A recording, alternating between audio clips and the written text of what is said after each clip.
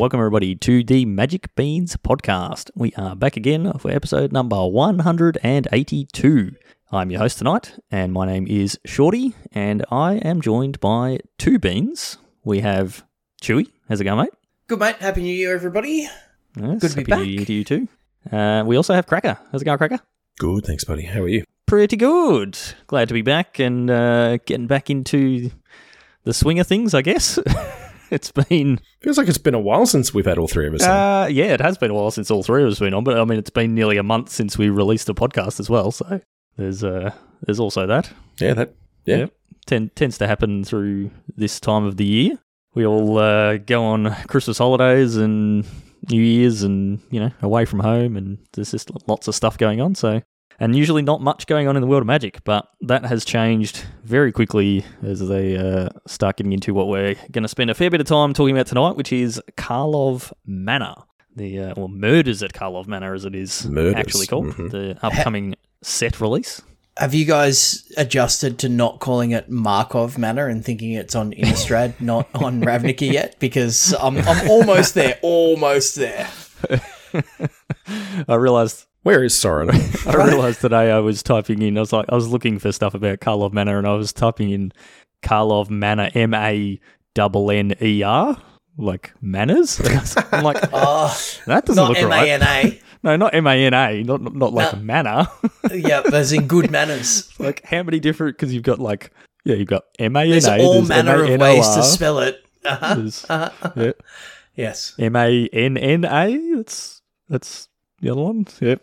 This is the content people tune in for. Exactly. Spelling lessons with someone who can't talk properly. All right. You know who can talk properly? Who? Pat. He can talk way too much. I don't know if I'd call that properly. Has, Pat can speak copiously. And the other thing that's copious are the auctions every night on his Facebook page. JPMTG Bazaar, of course. He's got a lot of cards, and I mean, we always say it leading into new sets, but you should go check them out because they do claim lots. Pat always has amazing prices and always adjusting. So if you pay for something that then drops really rapidly in value because people realize it isn't quite the hotness they thought, then he usually honors those things. So go check him out. Always keeping it up to date. JPMTG Bazaar on Facebook, and when you win stuff, tell them the bean sent you. Very good. I like that you just wrapped me up on the tangent that we were going on and you're just forced me into the... Yeah, no, we're just... Cracker's got something later to be. Shorty. We are recording much later than we normally would. So. Bed. I'm so tired. My kid woke me up at 4:30 this morning. And, very nice. All right. Well, like I said, we've all been... having Christmas breaks, sort of. Chewy, you took one for the team and worked through. Yeah, you're on holidays now. It was my turn. I worked the 3 days between Christmas and New Year's, but did catch up with you guys briefly over the New Year's weekend, which was nice. But then that couple of weeks in between was a really long month. That 2 weeks, let me tell you. But back on leave now, and I've been down the coast, done some snorkeling. How's this, Shorty? I've figured out it's somewhere between 20, more than 20, but less than 25 years since I stood up on a surfboard. Fourth go. Wow. Fourth go, stood up on it and rode a wave. That was pretty good. Yeah. Nice. That didn't feel insanely confident, but did stand up, and it was like, oh, that's fun. I remember that was a fun thing. Now I'm tired. So I was going to say, how much did your arms hurt the next day from paddling out? It was like, oh, it's a wave coming. How do I duck dive under this thing again? Yeah. But managed and got the job done. It wasn't graceful. It wasn't fluent, but I did it. So I'm taking that as a win. Nice. I just took waves in the face whenever I tried to duck dive, man. Yeah. Well, that's pretty much it. And then my board would flip up and hit me, and it's just I never got that good at surfing. Yep. I found I spent so much energy and effort getting out to where you want to be to catch the waves that by the time I got out there, I was so dead. And then you just sit there on your board for like half an hour catching your energy, and then you try and catch one wave and you just get dumped. And then you just give up. What is surfing except the ocean trying to throw you out, right? It's the ocean trying to kill you, yeah. Last time I went surfing, I was caught a wave and I'm like pushing down on my board to stand up, and I look down in the water and I can just see rocks. There's like an inch of water over the rocks Yeah, that I'm that happened about me to at like Noosa surf once, over, and I was just like, yeah. no, I'm out of here. It was pretty insane. Yeah, absolutely. It's a bit scary sometimes. The ocean's a powerful thing. Yeah. Yep. And then you got sharks and all that sort of stuff as well. So I'm not a fan of sharks. They are quite scary. It's the fear of the unknown, I find, in the ocean. It's all right when you're snorkeling and you can see under there, but when you can't see what's underneath you, it's like, no good. Yeah. Anyway, what else did we do over Christmas, Cracker? Do I need to change it? So Pat is a magical auctioneer. That's actually a very true statement. He's a magical auctioneer. I know. Yeah, absolutely. I like that you can combine your shipping. So I've got 5 auction wins, separate auction wins. But I'm only going to pay dragging one lot them of out for a shipping. year. So that is absolutely amazing. No, I was just waiting for payday because things are expensive this time of year. Pat's holding on to them since he hasn't paid for them yet. But he's just going to. Yep. Nice. What did I do? I caught COVID for Christmas. Yeah, that was fun. that's right. Yeah, right before Christmas. Yeah. Yep. Yeah, it was. My family caught it off me. So I was fine just before Christmas, which was pretty handy. Had a couple of things I had to get done. So, but yeah, we ended up sort of just having Christmas Day at home, and then a couple of days later caught up with family and stuff. But yeah, saw you blokes a bit. And Chris hung out, played some Magic. Yeah, well, me, you and Chris played some Magic in person. We actually had to shuffle and things at one point, which was pretty fun. Had to cut your opponent's decks. Yeah, actually a lot of shuffling. Like my deck has 7 fetch lands or something. Yeah, a lot of shuffling. Yeah, so we played in a unified team Highlander event at Plenty of Games in the city, which was a whole lot of fun. We had a whole lot of fun. We didn't do a whole lot of winning, but it was an amazing event, and people turned up. We saw Pat there, and yeah, we did. I saw a lot of people I hadn't seen for a little while. Cracker and Chris were laughing at me, just the amount of random men that were coming up and hugging me that hadn't seen me for some time. But it was great. So I'd not been physically into POG before. Great store, great location. The air conditioning did its best to hold up on a 32-degree day, but it was... We also had 75 Magic players plus...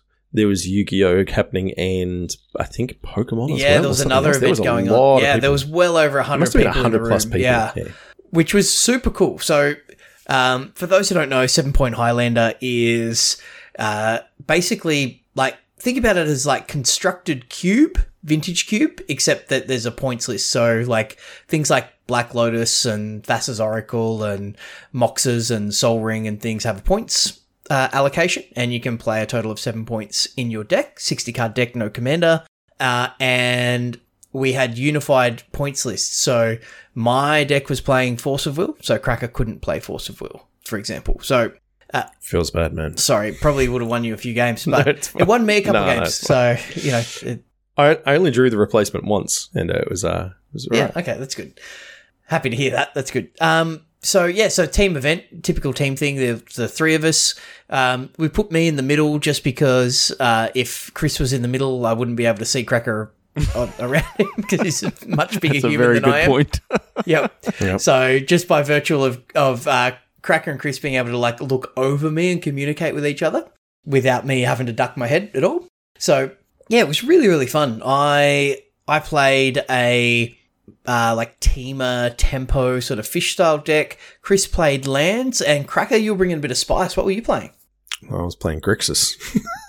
It was honestly, it's like playing Murktide in Modern. So playing all the pitch elementals, including Fury, because why not? And then also playing Thassa's Oracle and Demonic Consultation for the 2-card win combo. It was a lot of fun. The deck was great. I cast Reanimate a bunch of times on Troll of Khazad-dûm. That's a great card to reanimate, just quietly. Cycle it away, get your swamp, untap, cast Animate Dead on it, your opponent counters it, untap again, cast Reanimate, take 1 million damage. It's fantastic. I had a great time. I got to do all the things I like to do. Counter spells, graveyard shenanigans, and I win combos. And we got to play fetches with OG dual lands, and you know, I was casting like Gush and like Force of Wills and Lightning Bolts and Dazers and things. So it was like, it's really fun. Would you say that it feels like it's like on par power level with Modern? Nah, it feels way more powerful than Modern. Okay, yeah. Fair. Yeah.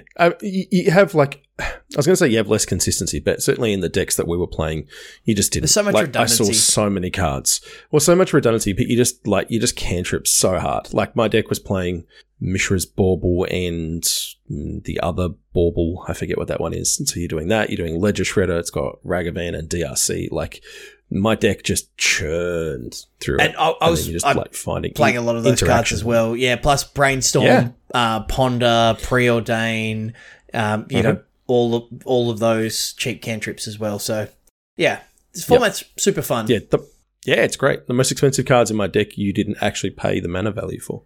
It's like Murktide costs blue. And then it's an 8/8.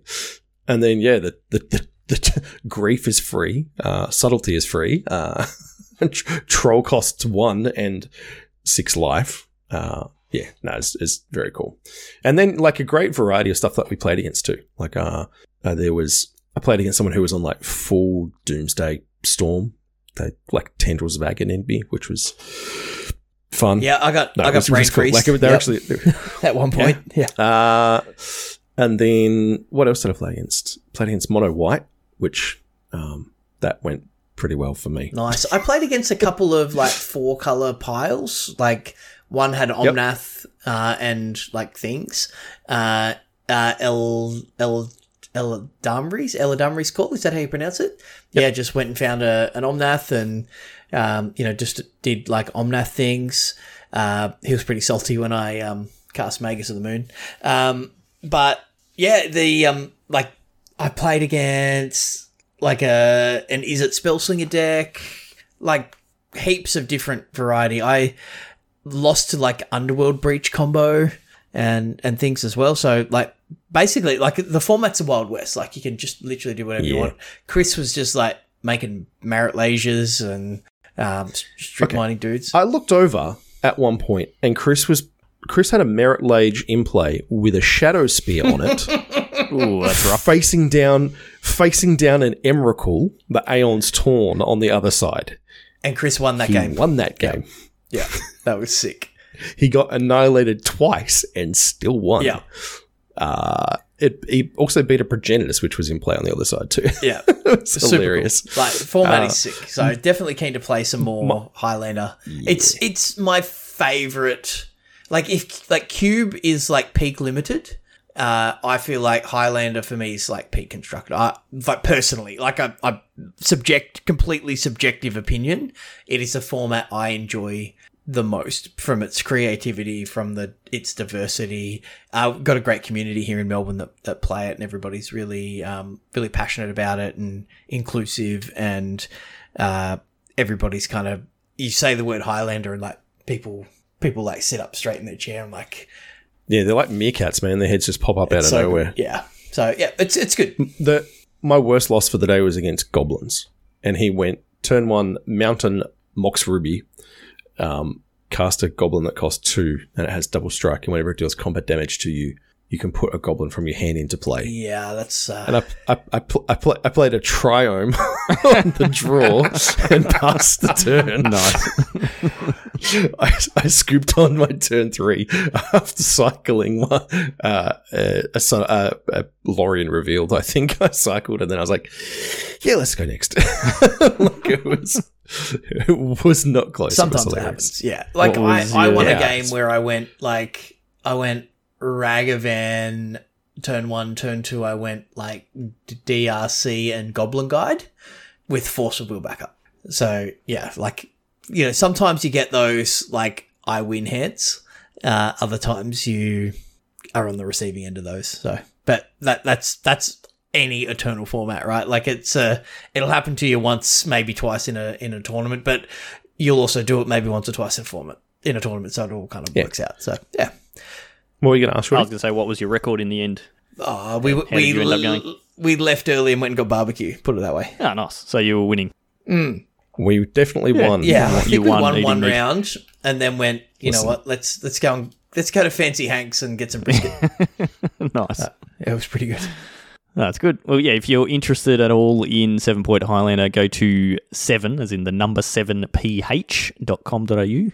And that is their main page, which gives you all the information about what it is, the rules, the points, and then all the regular updates. They do have a committee, a points committee, or whatever they call themselves, where they regularly catch up and discuss if anything needs adjusting, and they do adjust up and down points and take things off the points list and all that sort of stuff. And then there is a rule which was added towards the end of last year, where if your deck contains no cards on the reserve list, you get an additional point. So you can actually spend 8 points, which is pretty cool, I think. That's reserve list cards are change. expensive. So being able to go, well, I don't want to spend all that money on reserve list cards, and then being benefited, that's not the word I'm thinking of. Rewarded, that's the word I'm thinking of. Being rewarded for not having to spend that money is pretty cool. So it's an accessibility change, right? Like it's really good. You can play like shock lands instead of dual lands, and sure your deck power goes down a notch, but you get an extra point, which is great.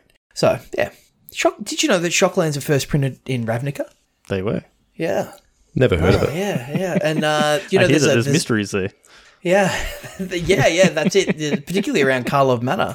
This might be our best segue ever, by the way. It's there's a new set coming out. Well, before you segue, I wanted to shout out Mr. J Mud. So you guys weren't around for this, but Polywaffle, Chris and I both were back down where our caravans are down Geelong Way on Sunday night, and we went over to J Mud's house. He had us over. Chris and I went out for dinner, and then we went over to J Mud's house, and we busted out the Doctor Who Commander decks again. So we played those on stream with J Mud when they first came out. That was a lot of fun. We all sort of went, those decks were cool, but extremely complicated. Really hard to play on camera. Yeah, also very hard to play on camera. Yep. I had the Just deck a that lot of stole board all the state things, right? Which I'm actually holding in my hand yet, Shorty, at the moment, because I haven't given it back yet. I've got 3 of them now. I'm just waiting for that last 5 one. minutes Yeah. later, Shorty still. Yeah, just type Beans giveaway in the chat, and we'll send that out to you, okay?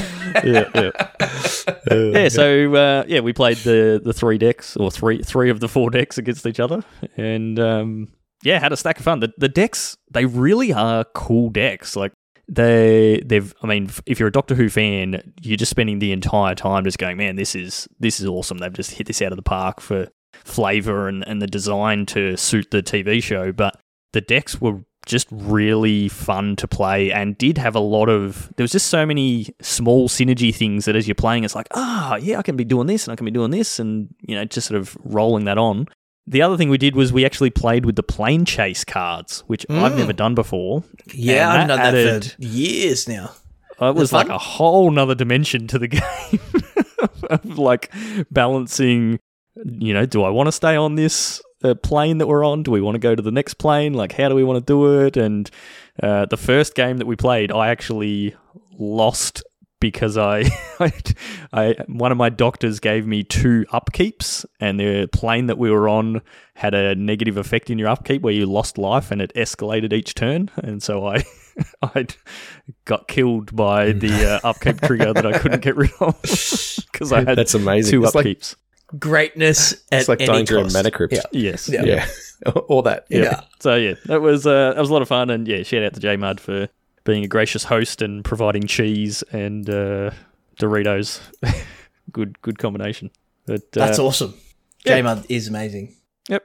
All right, now we can go back to your awesome segue that you did, Chewy, that I completely ruined, and pick it up with Karlov Manor. So, yes, as we said earlier, the next set that is releasing soon is The Murders at Karlov Manor, and it is set on Ravnica. So it is a murder mystery set in the world of Ravnica. No guilds, despite that being what Ravnica is the most well known for, the couple of times we've been back there. There are no guilds, but we've got a whole bunch of characters that we've seen before on Ravnica and a few locations and things like that, but it is all centered around a murder mystery. So that's interesting. We've never seen that before from a set perspective, and they are actually releasing with this a set of what we in Australia call Cluedo. In the US, they just call it Clue. That is a Ravnica Karlov Manor themed Cluedo set. So interesting. It's one of those, what came first, the chicken or the egg? Did they make some thing of like, hey, we want to release a Cluedo set for Magic and then make a set around it? Or did they go, hey, we're making this murder mystery set, we should have Cluedo? I'm assuming I reckon the second way. Yeah. I reckon they decided they were going to do like a murder mystery story and then went, oh, hey, we've got this other IP product that we can... Yeah, I was going to say, I'm assuming it's a Hasbro IP. Yeah. Yep. It definitely is. So, set is coming out soon. Pre-release is the 2nd of Feb, which is not that far away. I think that's 3 weeks. So usual, go out to your pre-releases at your stores. There is no early access streamer event for this set. Apparently there was meant to be, and they've had to cancel it already for some reason. I don't know what the reasoning is. Perfect. We didn't get any communication about it, but I've heard that from other people. And then it will release on Arena on the 6th of Feb and paper release on the 9th of Feb. So we're going to go through the mechanics like we normally do when new sets are coming out and give you an update on all those, and then maybe talk about some of the cards. But one thing before we get into that, just to mention quickly, they are adding Smuggler's Copter to the list on Arena. So the packs on Arena have that potential of cracking a card that is on the list, which is a set of cards that gets updated every now and then, where you can get things like some of the secret lairs, the mechanically unique secret lair cards get put on the list as magic cards and different things like that.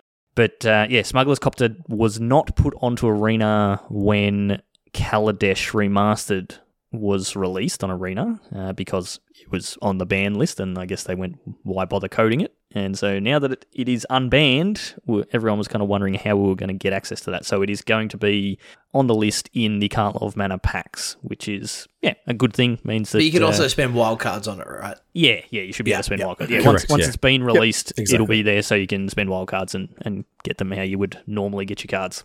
Cool. All right. Looter Scooter is a powerful thing. Sure is. Mm-hmm. Cracker, you are the mechanics man. I am. Let's go. Let's take us through a whole bunch of mechanics that are the same as other mechanics. Everything's kicker, that's right? not true. No, we've got morph. Everything is morph this time. Yeah. Okay. So the first one is called Disguise. It's morph. You can cast it so it's an alternate casting cost for creatures, and it will cost a total of 3 generic mana, and it's a 2/2.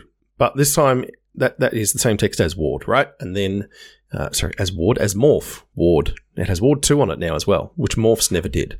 So this is a huge buff to Morph's disguised creatures. You get a little token that says a mysterious creature, which has the rules text on what it is. But it's a 2/2 with Ward 2. And then you can flip it up for its disguise cost. So disguise costs will be different from card to card, color to color. We've got one here that's picked a good one. Defenestrated Phantom. You got there. So defenestrated is the word for when someone is thrown out of a window. Oh, okay. In case you're wondering. That's what's on the art, so... Correct. That makes sense. So it's normally like 4 white for a 4/3 flying, but it's got disguise of 4 and a white. So you pay your 3 mana, you play it as a 2/2 with Ward 2, and then at some point when you have 4 and a white, you can flip it up. So you can use this as a combat trick. You can do things like that. Anything that would refer to, increased power or toughness. You get the deal. It's an instant speed thing. You can do it. Yeah, same timing as Morph, right? At any time.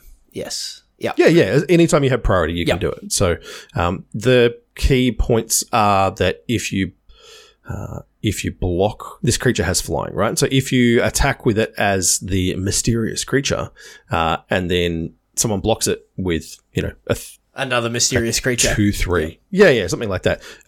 You flip it up, they will trade, but it won't gain flying and then fly over the top. It has been blocked. Like standard blocking rules apply. Yep. So you can certainly do it beforehand, but yeah, it's Morph with Ward. That's it. It makes Morph more playable. Morph had like a couple of cards that were exceptions that maybe made it into constructed decks, like the Pickles combo, back in the day, where you'd lock your opponent out, or Kai Bude's invitational card that counted some spells. But morph as a mechanic, like playing a morph deck, has rarely been like a competitive, like standard option. This kind of. There was a lot of it that got played in the Khans block. Like, there wasn't a morph deck as such, but there were a lot of really strong morph cards. Mostly creatures that had abilities, like, when they were turned face up. Yeah. This, and that's why they were strong, because it's an unknown thing, except for all the decks where it's like, you only played this one morph card. So and that's like the Pickles combo, right? They play that face down creature, you know you're about to get Brine Elementaled.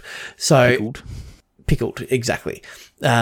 So yeah, this just makes them a little less susceptible to point removal. Obviously, as well. Well, actually, timing wise, right? So I have a mysterious creature. You go, I'm gonna hit that with a cut down, right? I say, okay, ward. Then you pay the cost. Then I can flip my creature, right? Yep. Or I can flip it in response. Yeah, right. Yep. Correct. Yep. Okay. Yeah, it's just better. After their spell is on the stack, then you get priority again to respond however you'd like. But that's after the ward trigger. I like it. It seems really good. Also, super good in limited. Yeah, like... I don't know if that's what you were going to say, Shorty. I was going to say that, like, a couple of things to note, that morphing the creature, so turning it face up, is not it re-entering the battlefield. So it's not it doesn't get exiled and then brought back in to trigger any sort of creature entering or permanent entering the battlefield trigger. It's just flipping it over. It's just turning it face up. So just sort of keep that in mind. I'm not sure if it's silly. It is the same game object. Yes. Yep. And if you're playing in a tournament, it is actually in the tournament rules that when a game ends, you have to reveal what your disguised face creatures are. Yep. As you did with morph creatures, you had to reveal your morph creatures at the end. Yeah, and when they die as well, they end up face up in your graveyard or anything along those lines. If they get exiled, they are exiled face up. It becomes known information. Yep. All right. What's the next morph? Cool. No, Shorty. This one's called Cloak. Oh, okay. And this one's a different form of manifest, which is morph. Also just morph. Yeah. That's it. So, Morphafest. I literally, I don't know. Yeah, I don't know why we've got. Why do we have both of them in the same set? Yes, I'm sure there's some difference. Well, cloaking is taking a face-up creature and disguising it. So you can turn it face down. So you can get multiple uses out of it. It specifically has to be a creature that has disguise. So I don't know why they couldn't just have left this as disguise. But it's like, I'm going to kill your guy, but I'm like, I'm going to flip him the other way, and now he has ward and counter it. Yeah, right? Because it's got ward. Sure. That seems like a lot of hoops to jump through to not have my creature die. Including probably spending a card to do that. But anyway, that's the set that we've got. It's I tell you, I guess if there's whenever a creature getting multiple uses out of turning creatures face up, or if there's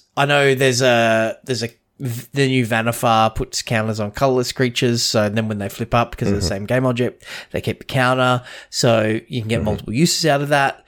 It all seems very there's a lot of game actions involved there. Rube Goldberg.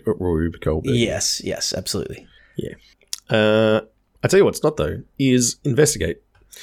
This is good. We create clues, right? Yeah. So if something investigates, you create a clue token, which is an artifact with 2 tap sacrifice. Actually, it's just 2 sacrifice this artifact to draw a card. You don't have to tap it, which can be relevant sometimes. Yeah. Not very often, but it's worth noting. But yeah, clues are good. You get to draw cards. They're just like 2 mana, draw a card, instant speed, kind of just chilling there, ready to go. Great just mechanic. Another game object on the battlefield. Yeah, there's a couple of cards that I'm going to talk about later on that benefit a lot from artifacts being sacrificed. There's a couple of really strong ones. I mean, we've and clues are a really good way to do that. We've got maps. We've got blood tokens, treasures, clues. Like there's just artifacts. Mayhem Devil is just licking his lips, Shorty. Yep. Yes. Well, that was in Ravnica the last time we went there, so let's bring that no back. reprint. It was. No reprint. Not yet. Well, at not least. yet. Yep. We've got hope. All right. So the next one we have is Suspect. So Is it suspect or suspect? Yes. mm, Like, if you suspect a creature, It is a suspect. then it picks up the new designation of suspected. It's basically, so what it does is when a creature is suspected, it gains menace and can't block for as long as it remains suspected. So it says once a creature is suspected, it remains suspected until it leaves the battlefield or another effect causes it to no longer be suspected. If a suspected creature stops being a creature, it remains suspected. In brackets, if anything, you should suspect it way more now. So, which is actually pretty good. I kind of like that. A lot of spirits and things. So the example card here we've got is Argus Kos, Spirit of Justice. It's 2 red-white for a 2/4. It's got double strike and vigilance, and it says whenever it enters the battlefield or attacks, choose up to 1 target creature. It's suspected, exile it. Otherwise, if it's suspected, exile it. Otherwise, suspect it. So it enters the battlefield and it makes a creature suspected because it suspects it. And then when it attacks the following turn, you exile that creature. Correct. And then the next time you attack, you get to suspect something else. Yeah. yeah. Actually seems really strong. A quick lore tangent. Like, oh my goodness, give Argus Kos, like, just let the dude die. So Argus Kos was like a sergeant or, some officer in the Boris garrison, right, in OG Ravnica. And the original Ravnica book had him as like a central character. And he was investigating the schism. So the whole deal with OG Ravnica was there was a thing that stopped people like passing to the afterlife. That's why we had like haunt and spirits and things. And he died and was like investigating that. So like that was a really, really long time ago. And you really felt for the dude because he just, like, he's like, I'm dead. I just want to be dead. Like, let me go. And he just keeps being, like, drawn back to the material world. And he's... Now he's a spirit detective. Yeah, and his flavor text says, eventually I'll give retirement another shot, but not today. Like, I feel like, retirement age, is 65 or when you die, but apparently not on Ravnica. It's when you stop being useful. So, yeah. Yeah, the Orzhov aren't dead with you, done with you just because you're dead. No, that's right. Well, right? He's not Orzhov, but, he's Boris. But, I know, yeah. but, yeah. So I kind of feel for him. Like, I read those books and I like him as a character. But, it's like, just let the dude rest. Goodness me. I just scryfold him and he was actually, there was another card printed in one of the Jumpstart sets. As an eternal soldier, so he's a spirit soldier. So he's gone from his original card, he was a human soldier, then he went to being a spirit soldier, and now he is a spirit detective. Well, he's been busy, he's been studying, at least, and using his time. What else do you do? Yeah, that's right. Yeah. What you do, what do detectives do, Cracker? Here you go. They collect evidence. There we go. Oh, where's the soundboard, Yeah, Shorty? That is the next keyword we have. So collect evidence is a ward ability. So it's ward, and then it says collect evidence 4 in this case. So there'll be a number. It is the additional cost to pay for ward, and what you have to do is exile any number of cards from your graveyard with a mana value to the indicated number or greater. So in this case, we've got the Axebane Ferox, which is 2 green for a 4/4 Death Touch Haste.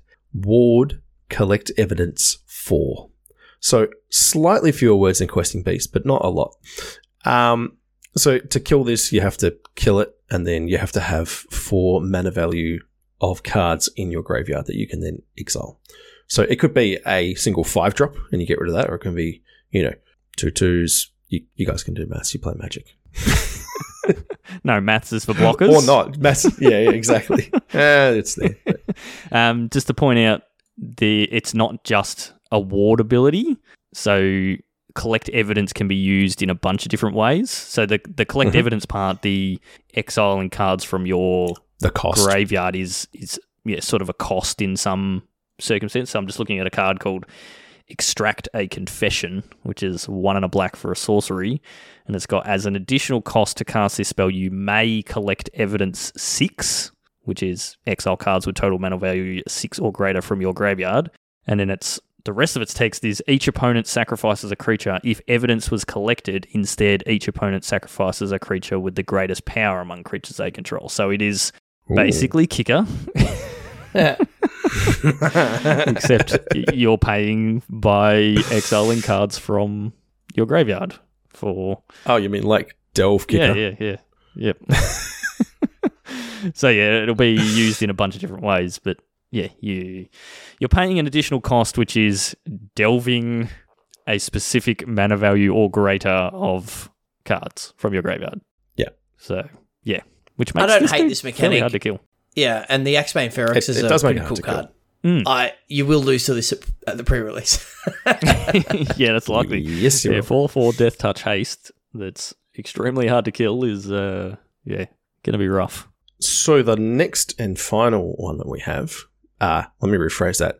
The final new keyword that they've put in their article, as opposed to the other keywords that we found when we were scrolling through cards on Scryfall, is cases. So cases are a new type of enchantment. They're kind of saga-ish, kind of dungeony, but neither of those things. So the example is I'm going to do, because this is a card that made me excited. It's Case of the Ransacked Lab. It's 2 and a blue, and it's an enchantment case. It says instant and sorcery spells you cast cost generic less to cast, so 1 generic less. And then you solve the case. So to solve, you've cast 4 or more instant and or sorcery spells this turn.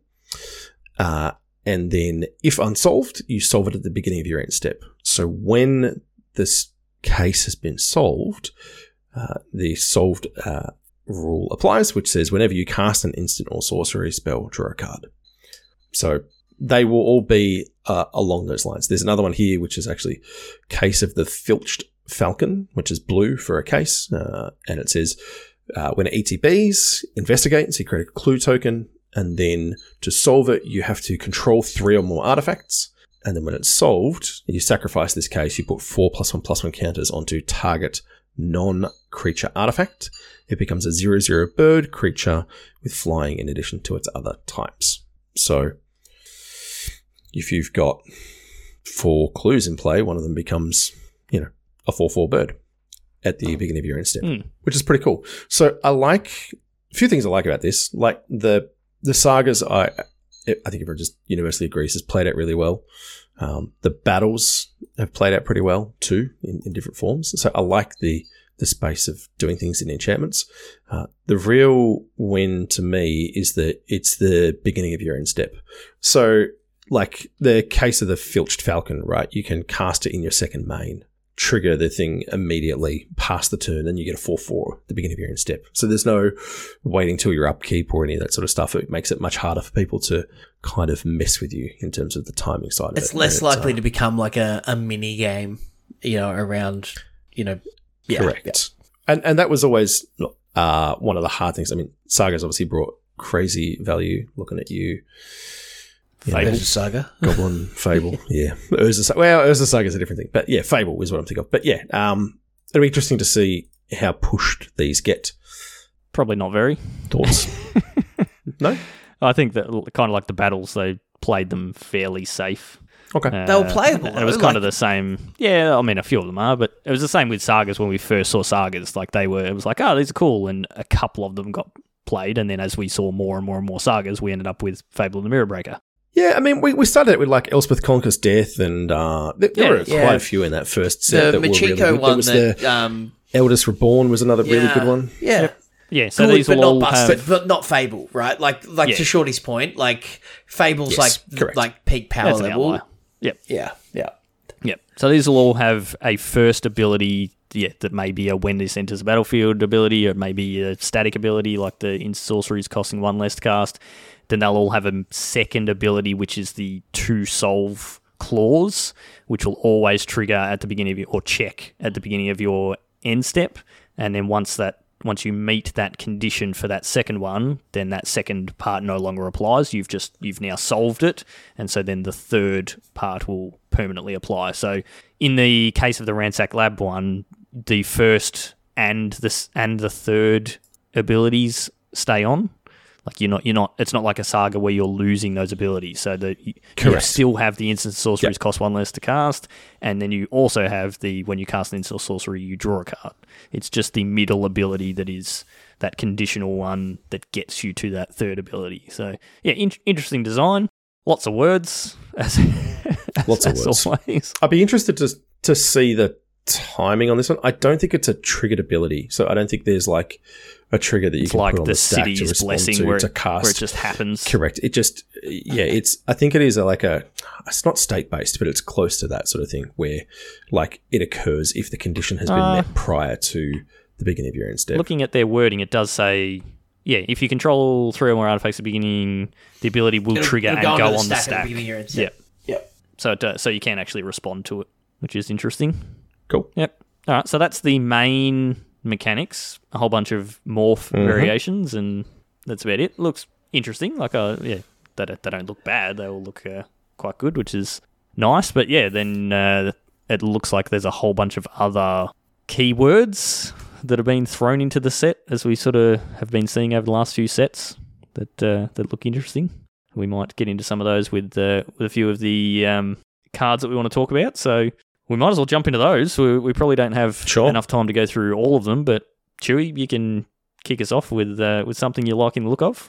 Well, we've got the show notes. Let's just go down the list because we're kind of talking through them at the when we're getting things set up. And I know Cracker, you're really excited about this crime novelist. So I'm going to read it out, and then you can tell me why it's awesome. So, crime novelist, 2 and a red for a 1/3 goblin bard, which is, you can bring back all of your party mechanics.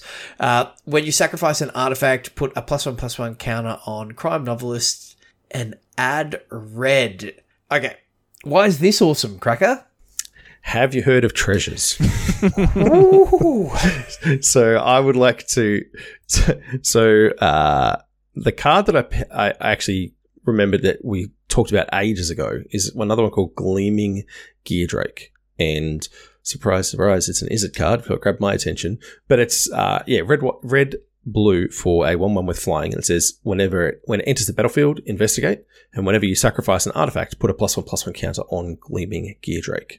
So crime novelist just kind of pops off with this, but it also just pops off by itself. Like sacking a treasure and adding red or red plus any of the other colors that you need, and then like we said, that gives you the mana to sacrifice your clue token, which draws you a card and puts a +1/+1 counter on it. So for 2 mana and 2 artifact objects, you've got a card plus a 3/4, 3/5.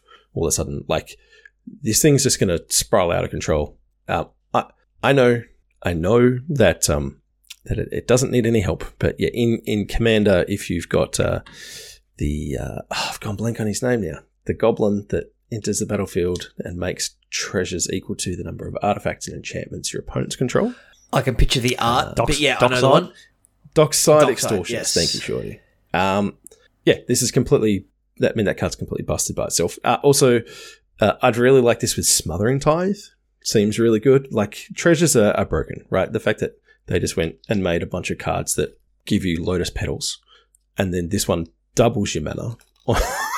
Like, I don't know. You boys are familiar, right? If it's free, it's me. You get free mana from somewhere, there's a way to break it. Although everything you've just said, whilst amazing, is kind of like fair. Like unfair, but fair. Like you're like, this is all the value you can get out of it. There is, like, this thing's going to be in combo decks. It's going to do combo things in like many formats, I think. Like, and instantly I went to Thopter Sword, but I am sure there is somebody out there with some sort of, bigger brain than we have collectively that has already busted this card wide open in, Modern or something, because it is so easy to abuse an ability that adds red mana. So yeah, it's a good card, but in a deck built around it to abuse it, it is going to be I win the game now. I'm going to do a lot of things, but just let's just scoop them up. Yeah. The place that jumps to mind for Modern is like Asmo decks, which were, quite often junned, and you create just infinite artifact tokens in that. Just with, Overchase Daredevil and with Asmo itself and the cookbook, and like you just discarding, you just churn through your deck, and this just unlocks all that stuff in terms of creating mana and drawing cards like that will pop off, I think, if there's room for it in that deck. But yeah, that's kind of where I jump to. Yeah, that's fair. Potential brokenness in that card is what I see. What do we got next? I'll jump in, not with a red card, with a white card that I saw popped up today on Twitter. Unyielding Gatekeeper, 1 and a white for a 3/2 Elephant Cleric that has Disguise, also for 1 and a white. When Unyielding Gatekeeper is turned face up, exile another target non-land permanent.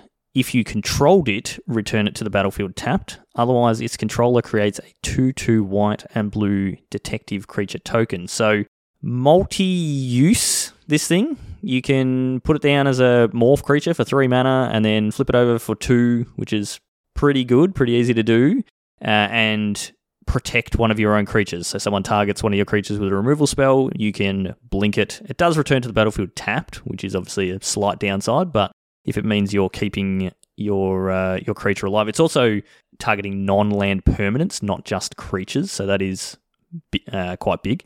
Otherwise, if you want to get rid of something of your opponents, you can turn, that 5 mana enchantment or Emrakul into a 2/2 white and blue detective creature token. Yeah, Planeswalker, whatever, battle, anything like that, you can turn it into a 2/2 creature. So we've seen, things like a card that Cracker has played a whole lot of, Beast Within, just turning non-land permanents into 3/3s has been good. We've seen a bunch of variations on that through the years. So, this is another one that's good. And it reminded me of when we were sort of talking about Morph in previous Karn's block. The card that really did see a lot of play was Den Protector, which was it was 1 and a green, and its Morph cost, or Megamorph in this case, was also 1 and a green. So same sort of cost, but this one was when it's turned face up, return target card from your graveyard to your hand. So completely different abilities, but just the 2 mana creature that can also be morphed or undisguised, revealed, whatever you're calling flipping them over. Sure. Yeah, for only 2 is has proven to be strong historically. So we may be seeing that with this creature. So what do you think? Seems awesome. This modal spells are great. Really powerful. Yeah, there is also the third mode, which is just casting it as a 2 mana 3/2. Yeah, 2 mana 3/2. Yeah. So, which is, in a white aggressive deck, is a thing that will come up. So this card's gas. It's a protection spell. It's a removal spell. It's a beater. Like it's everything that like a white aggressive deck wants. I can see you playing many of these, Cracker. Yeah, with all your planes. I tell you what, it's not. It's not a Loxodon. Yeah, which is weird. I mean, I guess they're like Mirrodin Plane. No. That's where they're like Loxodons? Oh no, Smiter was from other places, wasn't it? Yeah, I don't know. It's weird. Anyway, I'm sure there's some reason. Don't know. Yeah. But it's, whatever. Shorty, tell us about No More Lies. No More Lies. Well, this is... Yeah. Well, somehow I'm not reading out a bunch of red cards. What's going on? We have Mana Leak back into Standard, which we've been saying we want for years and years and years, and finally we've basically got it. It's slowly improved, but the mana cost's different. 1 and a white. Set after we get Cavern of Souls. Yes. 1 and a white, instant, counter target spell unless its controller pays 3. Mana Leak text. If that spell is countered this way, exile it instead of putting it into its owner's graveyard. So, Cracker, how many of these are you going to cast? 0. No, I wouldn't say 0. Well, it doesn't come in white bordered, so Cracker's not interested. Listen, man. Jeskai decks, I'm on board. The problem is that it doesn't work with the thing that I just talked about because it's got no colours. But no, it's look, exiling stuff is really strong.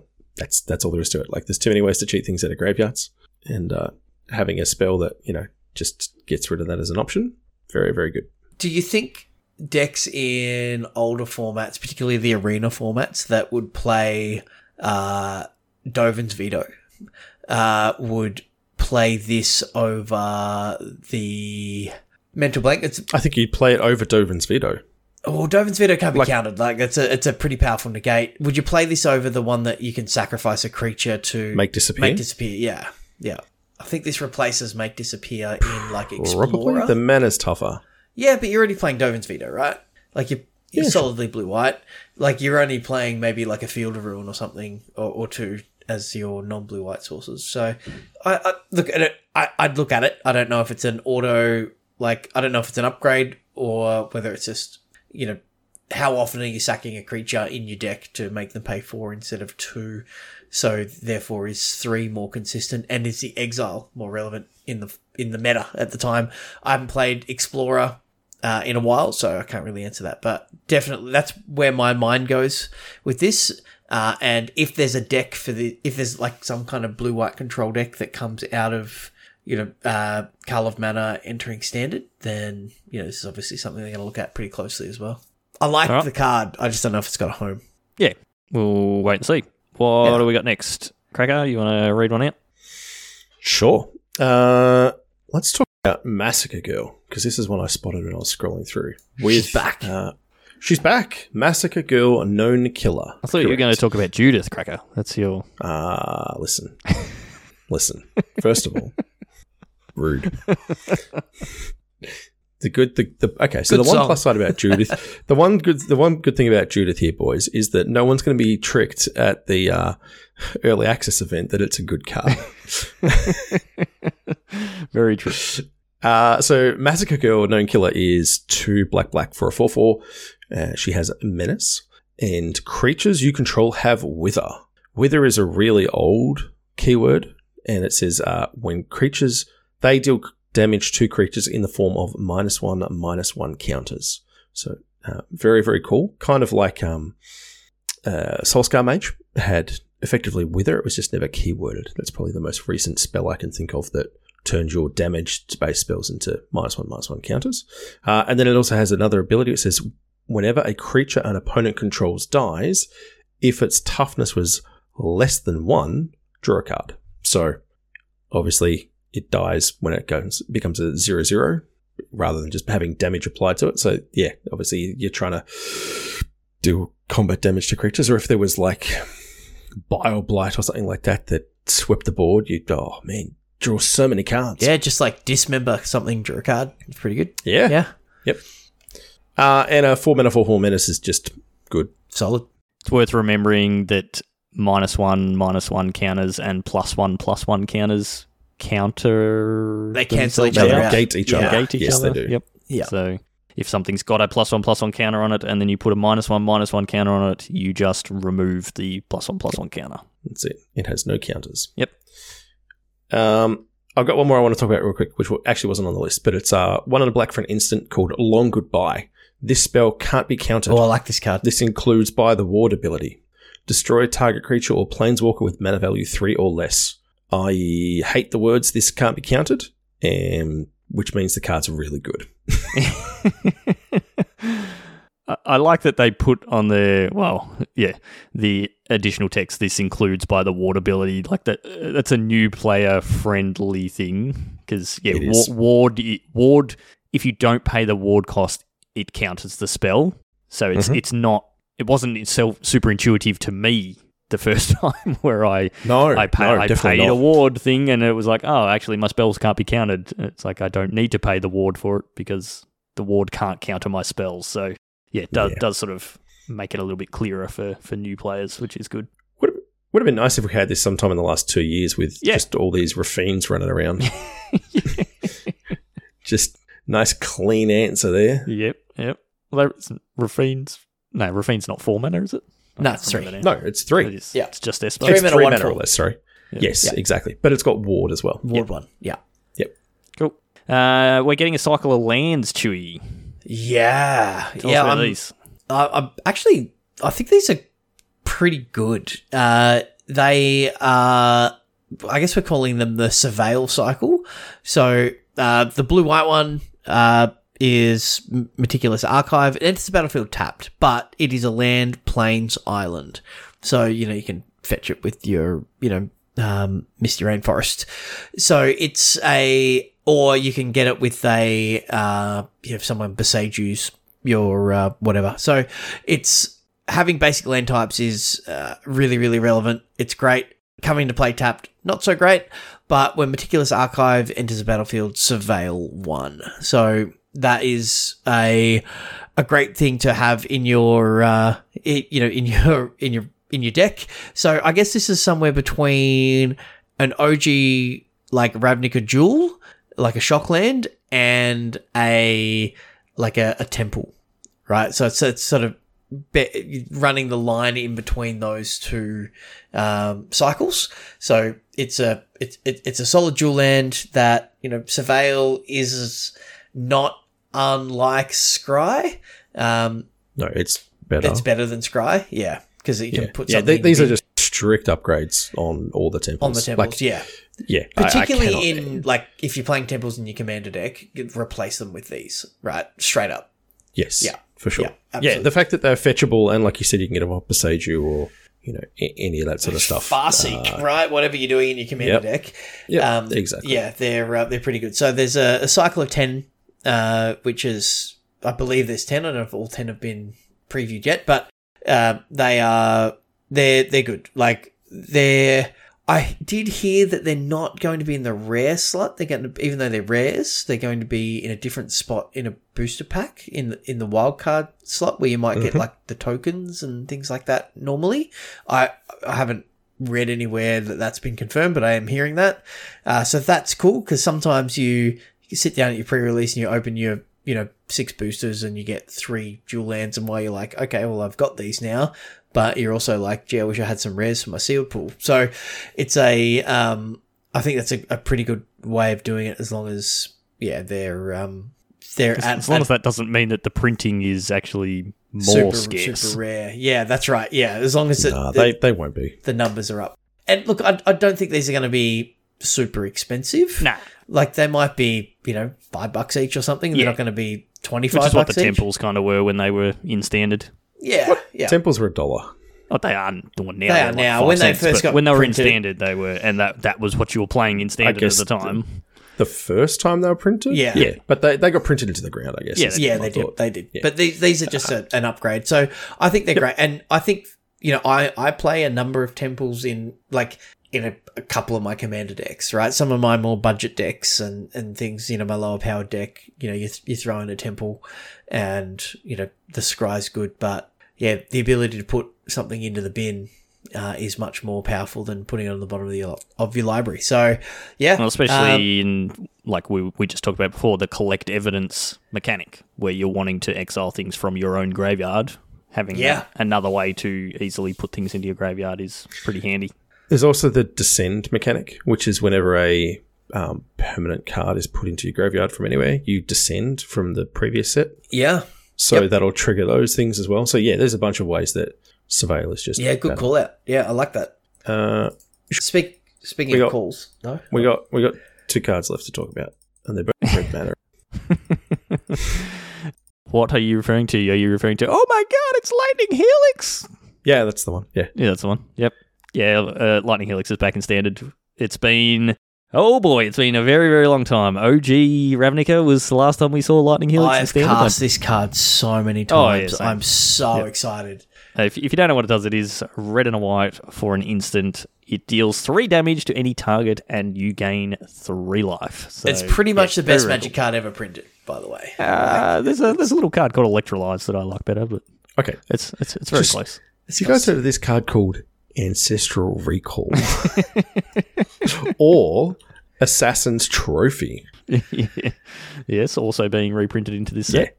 Obviously not the best card ever, but really great removal spell. Kills anything, they can go get a land.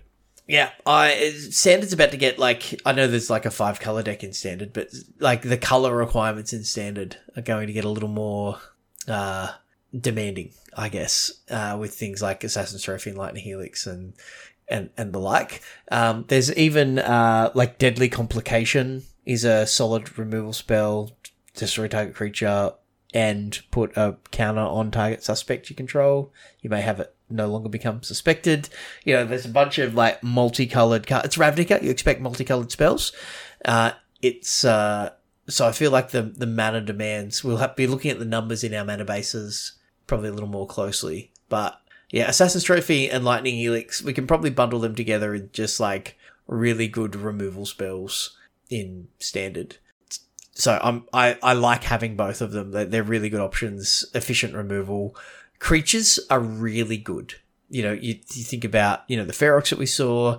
There's like a 4-mana, 4/5 black creature that like drains you when you draw a card and when it's on the other side of the battlefield. I can't remember what it's called. Doesn't get played very often, but a good thing to kill. What's it called? Shieldred or something? I don't know if I'm pronouncing that correctly. No, that card doesn't see much play. No, not at all. So, ways to deal with creatures have gotten better and better and better, but I feel like the removal spells, whilst we've had good removal spells, they haven't had the same sort of love that creatures have had.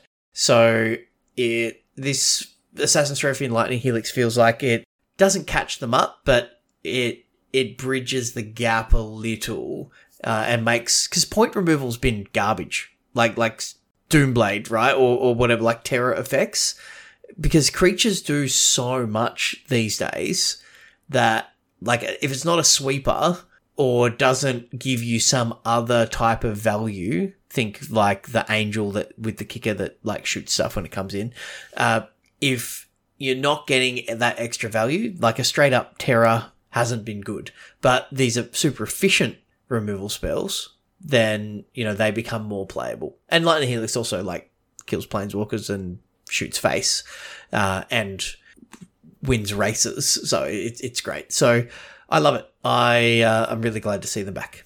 Yep, absolutely. All right.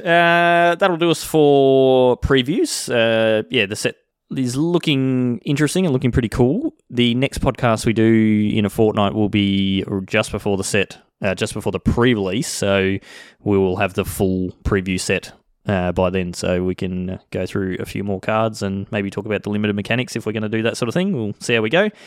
Last thing on the way out the door is the Envy, the 2023 Envy. Woohoo! That we're going to be doing in March 2024. The eventual Envy. We're finally going to be getting it done. So yeah, it's taken a while to get there, but we did. And if you watched my stream on Tuesday night, you would have seen the final match. We had the AV Cable taking out Joffrey Bieber in the finals. It was a good match actually, 2-1 victory, and a couple of misplays on Joffrey Bieber's part, but them's the breaks. So if you want to watch that, go and check it out on YouTube. We'll put the video up on there, cutting out all the fluff. You do miss out on the snack plate cam, but if you really want to see that, you can go and watch the VOD. So yeah, Envy will be, the stream for the Envy will be on the 2nd of March. The format's going to be standard. We've got our 16 players that have qualified. We will post up. I'm just waiting on JMUD just to finish the actual final standings for me so I can release it, but I'll post that up with some details for the Envy in the next week. 16 players, be double elimination, and we'll be getting them to play the early rounds of that in advance like we've done in the last couple of years. And then, doing the stream, probably, 8 to 10 matches of the rest of the double elimination bracket until we crown the 2023 Invitational Champion. So going to be lots of giveaways, all the usual fun shenanigans that we have on those streams. So put that in your diary now, 2nd of March, and make sure you're tuning in because they are always a lot of fun. I'll be definitely looking forward to that. That's going to do us, I think, for this week. We've gone long and we started late, so late one tonight is what it is. It's what happens when we don't record for a month. So I will just quickly do the wrap-up on the way out and just say go to magicbeanscast.com and find the links for everything. That'll give you all the information you need. And if you would like to get a hold of me for any reason, you can find me on Twitter at Peace Inc. Chewy, you are? At ChewyMTG. And Cracker?